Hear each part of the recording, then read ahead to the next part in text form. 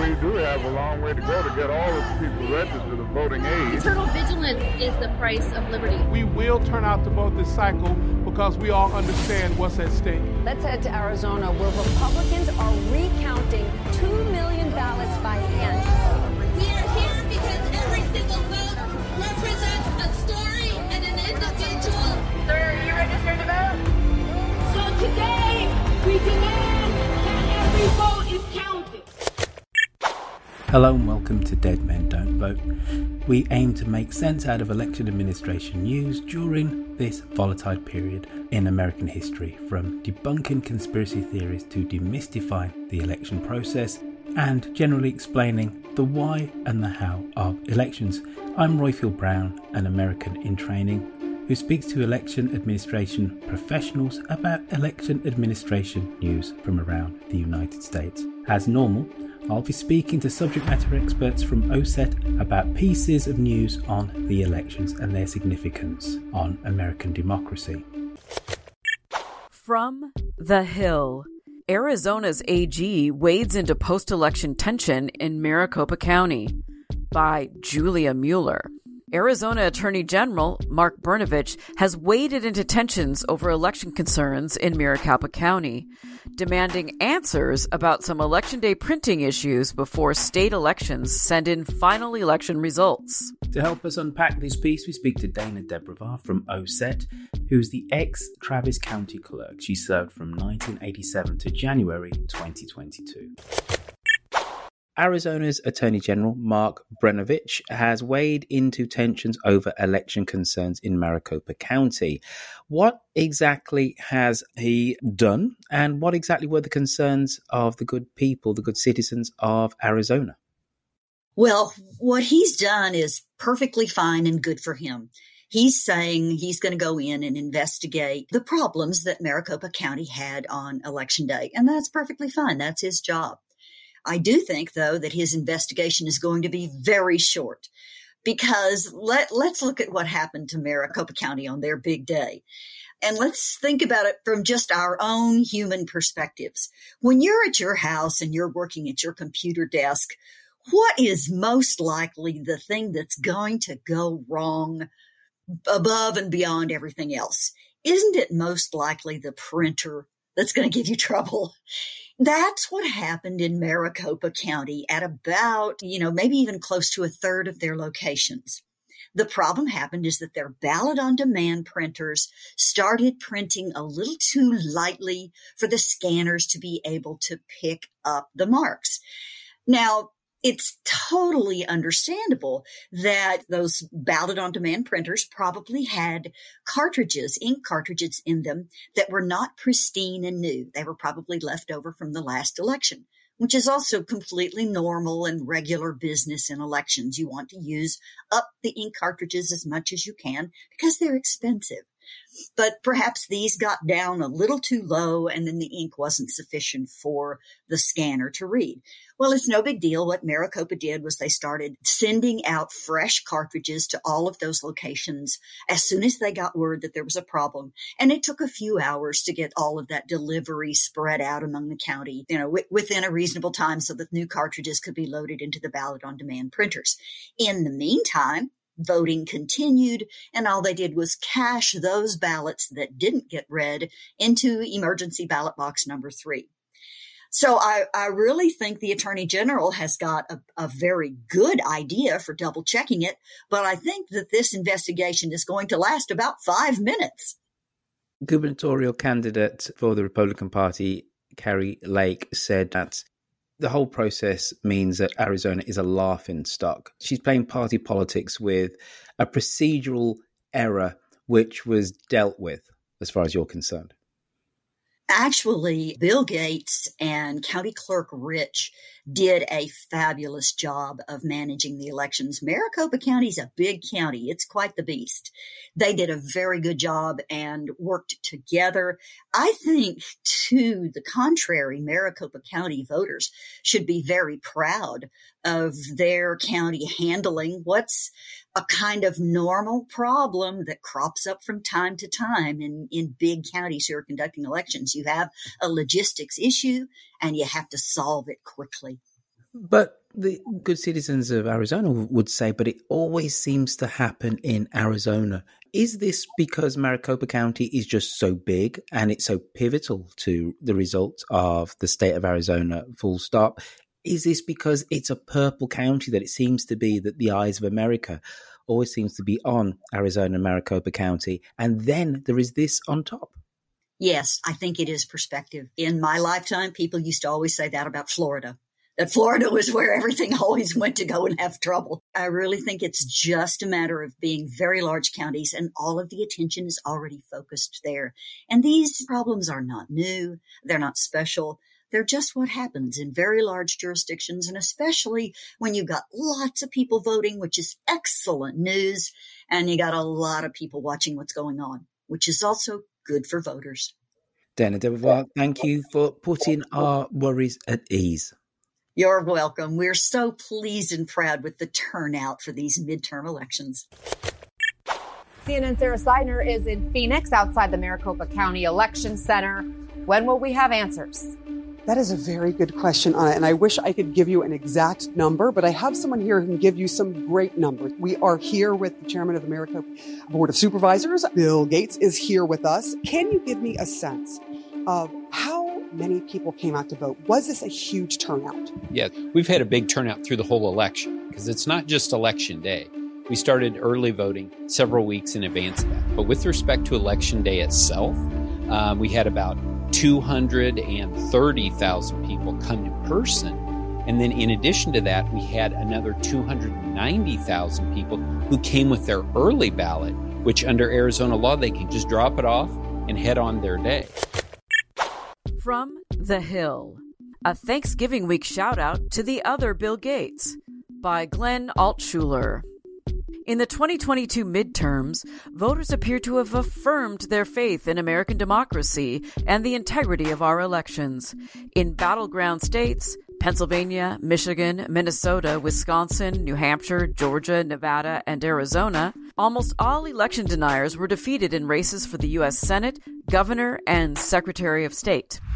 So to talk about this article, we have Professor Glenn Altshuler from Cornell University. Now, before we go on, how was your Thanksgiving? My Thanksgiving was a little bit unusual in that I decided to do something I've never done before, go to the movies. Oh, wow. And I saw the recently issued Steven Spielberg movie. Rate it from 1 to 5 for us very quickly. What would you give it? A 3. Hardly a ringing endorsement, but more positive than negative. Yes. Now, why did you feel the need to write this glowing opinion piece? I'm very concerned about the threats to American democracy. Is more fragile than Americans think, and we've had a lot of evidence for that over the past few years. But for this particular piece, I decided that I wanted to call readers' attention to the pivotal role played by tens of thousands of volunteers and paid elections staff who are responsible for processing and counting the votes across the United States. And Bill Gates is almost the perfect example of what you would hope for in an elections official, especially because he's doing his duties in ground zero of election denial, election dispute, threats of violence, allegations of corruption and deceit. He said that Bill Gates is emblematic in terms of being at ground zero. Tell us about your process in doing the article. Tell us about how you decided to put the building blocks together. Well, I write for The Hill every week. That means I've got to pay more attention to the details of elections than a sane would otherwise do. As you know, you can get a tremendous amount of information on the internet. By the rules of The Hill, every claim you make, every quotation you cite needs to have a link. So my role was not to be a reporter and interview Bill Gates, who is the chair of the Board of Supervisors in Maricopa County, but to use information that is in the public domain to present a narrative and analysis about the role he has played, not only in the election of 2022, but earlier in the election of 2020, and the difficulties he's had to operate under. Tell us about some of those difficulties. Maricopa County is by far the largest county in Arizona, with the largest percentage of people living there. How Maricopa County goes usually determines how the state goes. And in 2020, Maricopa County went for Joe Biden. In 2022, Maricopa County went for Katie Hobbs, the Democratic candidate for governor, against Kari Lake, who is probably the loudest election denier in the United States. And therefore, Bill Gates, the person who reports those election results, has been the target of hate, threats of violence, even though, ironically, Bill Gates is a lifelong Republican. Not the kind of person you would think likely to rig an election against people who are running on the Republican ticket. He has had to move his family out of his house, such threats that the election center is now like an armed camp. It has helicopters flying over it, a fence perimeter to protect Bill Gates and his colleagues who have been processing and counting votes. They're just about done now. I'm a historian as well as being an Englishman. Back in time, is there another bit of American history which was equally contentious with results, certification of results, and always try and end these segments on a high? So if there was such a period, how did America get out of that? I'm a professor, and the role of professors is to make sure that his audience is more depressed at the end of his talk than at the beginning. So I'm not going to be able to cooperate except for an appreciation of the charm of my personality.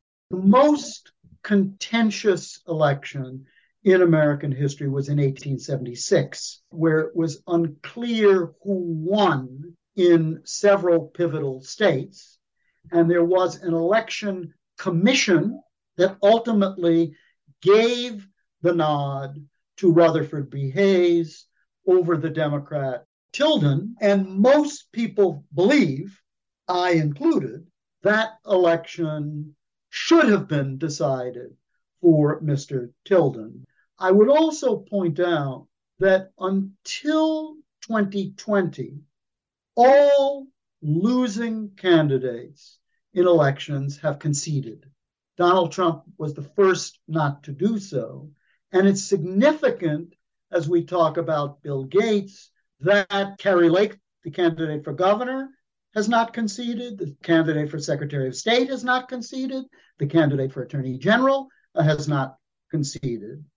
And now, in a desperate attempt to give you the high that you're hoping for, let me say that I focused on Bill Gates to make a point. And that is, elections work because at every election site, there are Republicans and Democrats standing side by side to make sure that there's no fraud or chicanery in the election. And what we can say is that even in terms of its fragility, that system held in 2020. It held in 2022 because there are a lot of people Bill Gates Republicans and counterpart Democrats who are committed to free and fair elections. It just worries people like me and should worry people across the country that it's a very close call. That has worked, and it depends on the goodwill of these extraordinarily committed and determined and, alas, now courageous people to continue to make it. Early voting for Georgia's Senate runoff election has already broken records. A state election officials say more than 239,000 Georgians cast their ballots yesterday, and that beats the previous one-day early voting record of more than 233,000 votes, which was set back in 2018. From The Washington Post, Georgia election officials scramble to prepare for runoff, by Matthew Brown. Georgia election workers are scrambling to review and certify the general election results under strict new deadlines required by a 2021 Republican-backed voting law, while simultaneously preparing for a U.S. Senate runoff election that is happening sooner than usual, also because of the new law. Jenya Coulter is the Senior Director of Stakeholder Relations and Social Media at OSED. But Jenya, before we dig into the article, how was your Thanksgiving? It was a little more subdued than normal. Most of my family wasn't feeling all that well, so I just took care of them, and we rescheduled for next week. Oh, so the turkey has got a reprieve until next week? Yep, it got a reprieve. It's been pardoned. It's got one more week. Well done. So this article talks about the forthcoming Georgia Senate runoff race. Tell us some of the pressures that the Georgia election poll workers could be under trying to get together a race in such a compressed amount of time. They had just under 1 month, and actually less than that, to start early voting. I do not know how they are doing this. I'm impressed. And what I do think it's interesting is the election supervisor in Gwinnett County pointed out that a lot of the office staff is very new at their jobs, and although they've certainly been working extremely hard to get things taken care of and everybody served, they're also new, and there's going to be a bit of a learning curve. So I'm impressed with everybody who's been, taking the initiative to make sure that this election gets pulled off without a hitch. But to expect 100% perfection, I'm not sure that's realistic. I think as long as things went, everybody follows the law and the returns are reasonably balanced, it was a good election. Talking about the law, the article said that Georgia has changed its law pertaining to elections recently. Could you run through some of those changes for us and maybe why those law changes will make the organisation of the election even more difficult? Now, the law shortened the amount of time that could transpose between a runoff and a general election. So that shortened the window from a couple of months to a couple of weeks. And there's also mail-in balloting is going to be considerably altered. Right now, I believe that one of the other papers in Atlanta said that they're encouraging voters to vote in person rather than by mail because they can't guarantee when a ballot sent out is going to be returned. And there's definitely a lot of new rules regarding absentee ballots. And there's also the specter of having the legislature come in and investigate your election office in case something goes wrong or you've made the wrong political enemy.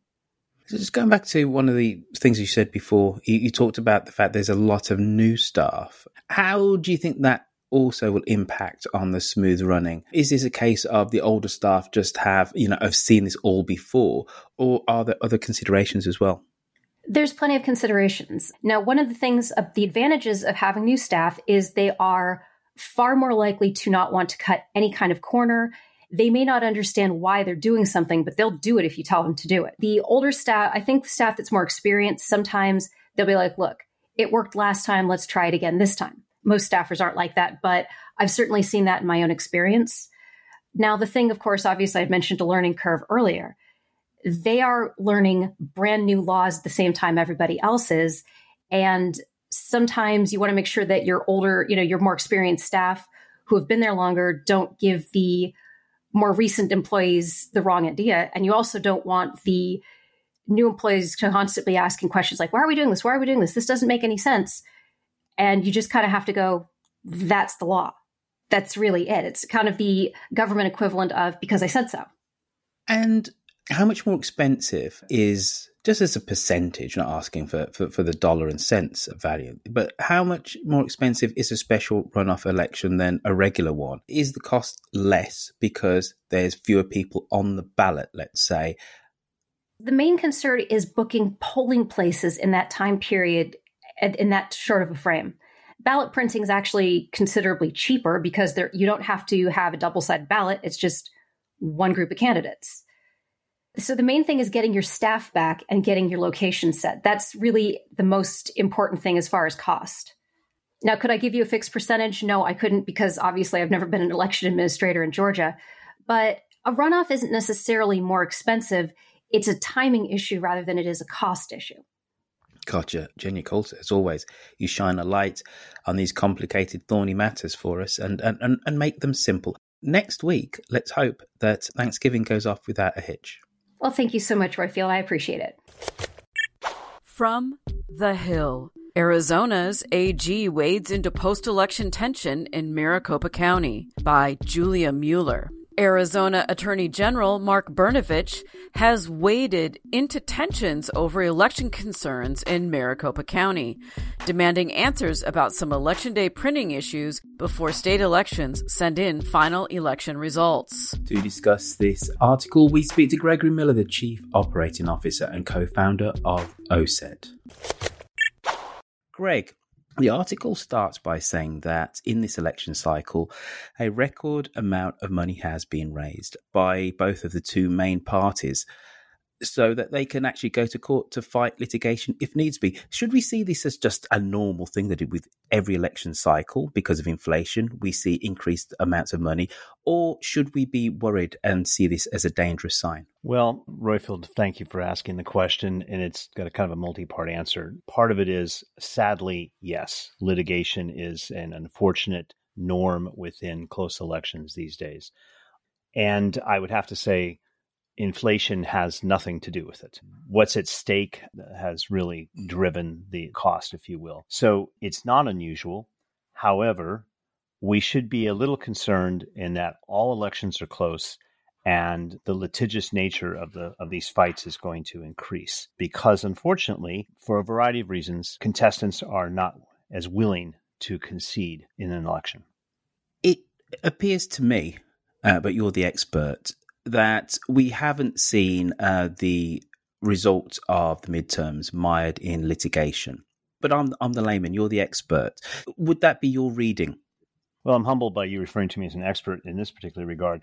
It isn't exactly mired is correct. We weren't mired in litigation. Mm-hmm. Bear in mind that this wasn't a national election. In other words, for President of the United States, a midterm is far more state-centric in the contests and candidates and issues, except for the members of Congress, of course. We have seen litigation. We're going to see some contentious activity in Arizona. Already we're seeing that. So mired, no. Is it there? Yes. Is it a problem? Yes. Very obviously, there are 50 states, so there's 50 different rules when it comes to what can trigger recounts. And that's before parties decide that they want to go down the route of litigation. Could you give us maybe some of the parameters of what triggers a recount, and then what are the steps which candidates can take if they want to take things further from there? Whenever we get into any regulatory infrastructure, my recovering inner lawyer is like happy and tails in a slow wag because I can talk about that. Recounts are conducted after an election, either automatically when the margin of victory for a race is narrow, or because someone, usually the losing candidate or their party, requests a recount. Now, as you aptly point out, the laws governing recounts vary by state. So in 22 states and the District of Columbia, recounts are automatically triggered if results are within a certain margin. The margin will vary from state to state. In 41 states and the District of Columbia, a recount can be requested. In states that do not offer a recount process, a defeated candidate's only remedy is to contest the result of the election in court. And recounts may be ordered by a court. Now, there's this notion of automatic recounts. And so, again, 22 states and the District of Columbia provide for automatic or mandatory recounts, which are conducted if the margin between the top two candidates is within these certain parameters. The threshold to trigger automatic recounts range from about 1% to to the case, and to only in the case of a tie, it's 1%, I believe. The most common trigger, I believe, is about 0.5%. And again, there's sources all over the web where people can chase down and look at it from a state by state case, but those are generally the parameters. And last question from me: should we see recounts and candidates having the cause for litigation as a strength or a weakness of the system? Well, that's a very good question. My humble opinion, your mileage may vary, is that the process of contest and recounts is an important ingredient in our process of democracy. Everyone deserves a right to have a full and fair accounting of what happened. And so on the one hand, I think it is a strength. On the other hand, there is a tendency now for that to be the rule as opposed to the exception, such that contests tend to drift towards these recounts and litigation efforts. To an extent, that's unfortunate. I think our goal at the OSET Institute and the Trust the Vote Project is to build publicly available open source technology that can increase the verifiability, accuracy, security, and transparency of the process such that these challenges could be reduced. Because let's remember, the goal of a voting system is not to convince the winner and their supporters that they won. The goal of a voting system is to convince the loser and their supporters that they lost, fair and square. So there you go. We're still digesting all of the data from the 2020 midterms. To get a message to the OSET team via SpeakPipe, go to trustthevote.org/podcast, where you can record your question and we will put it on a future episode and answer it. And don't forget, good people, citizens of America, we need your reviews. Please go to Apple Podcasts and post us a review. The more reviews we get, it widens our scope of informing Americans about American democracy and elections. I'd like to thank Dana Debwavar, Jenya Coulter and Cameron Quinn for joining us on this episode, and of course Frayne Masters for reading out our headlines. And again, if you found a news story that you would like us to comment on, you can email me at royfield@osetinstitute.org. Please keep listening and spread the word about us and the Trust the Vote project, and of course spread the good news about democracy. You can go to trustthevote.org/podcast, or you can follow us on Twitter at trustthevote or at Dead Men Don't Vote. Dead Men Don't Vote is supported by the team at the Trust the Vote project. The Trust the Vote project is an initiative of the OSET Institute, Inc., a tax-exempt 501c3 non-profit California public benefit corporation.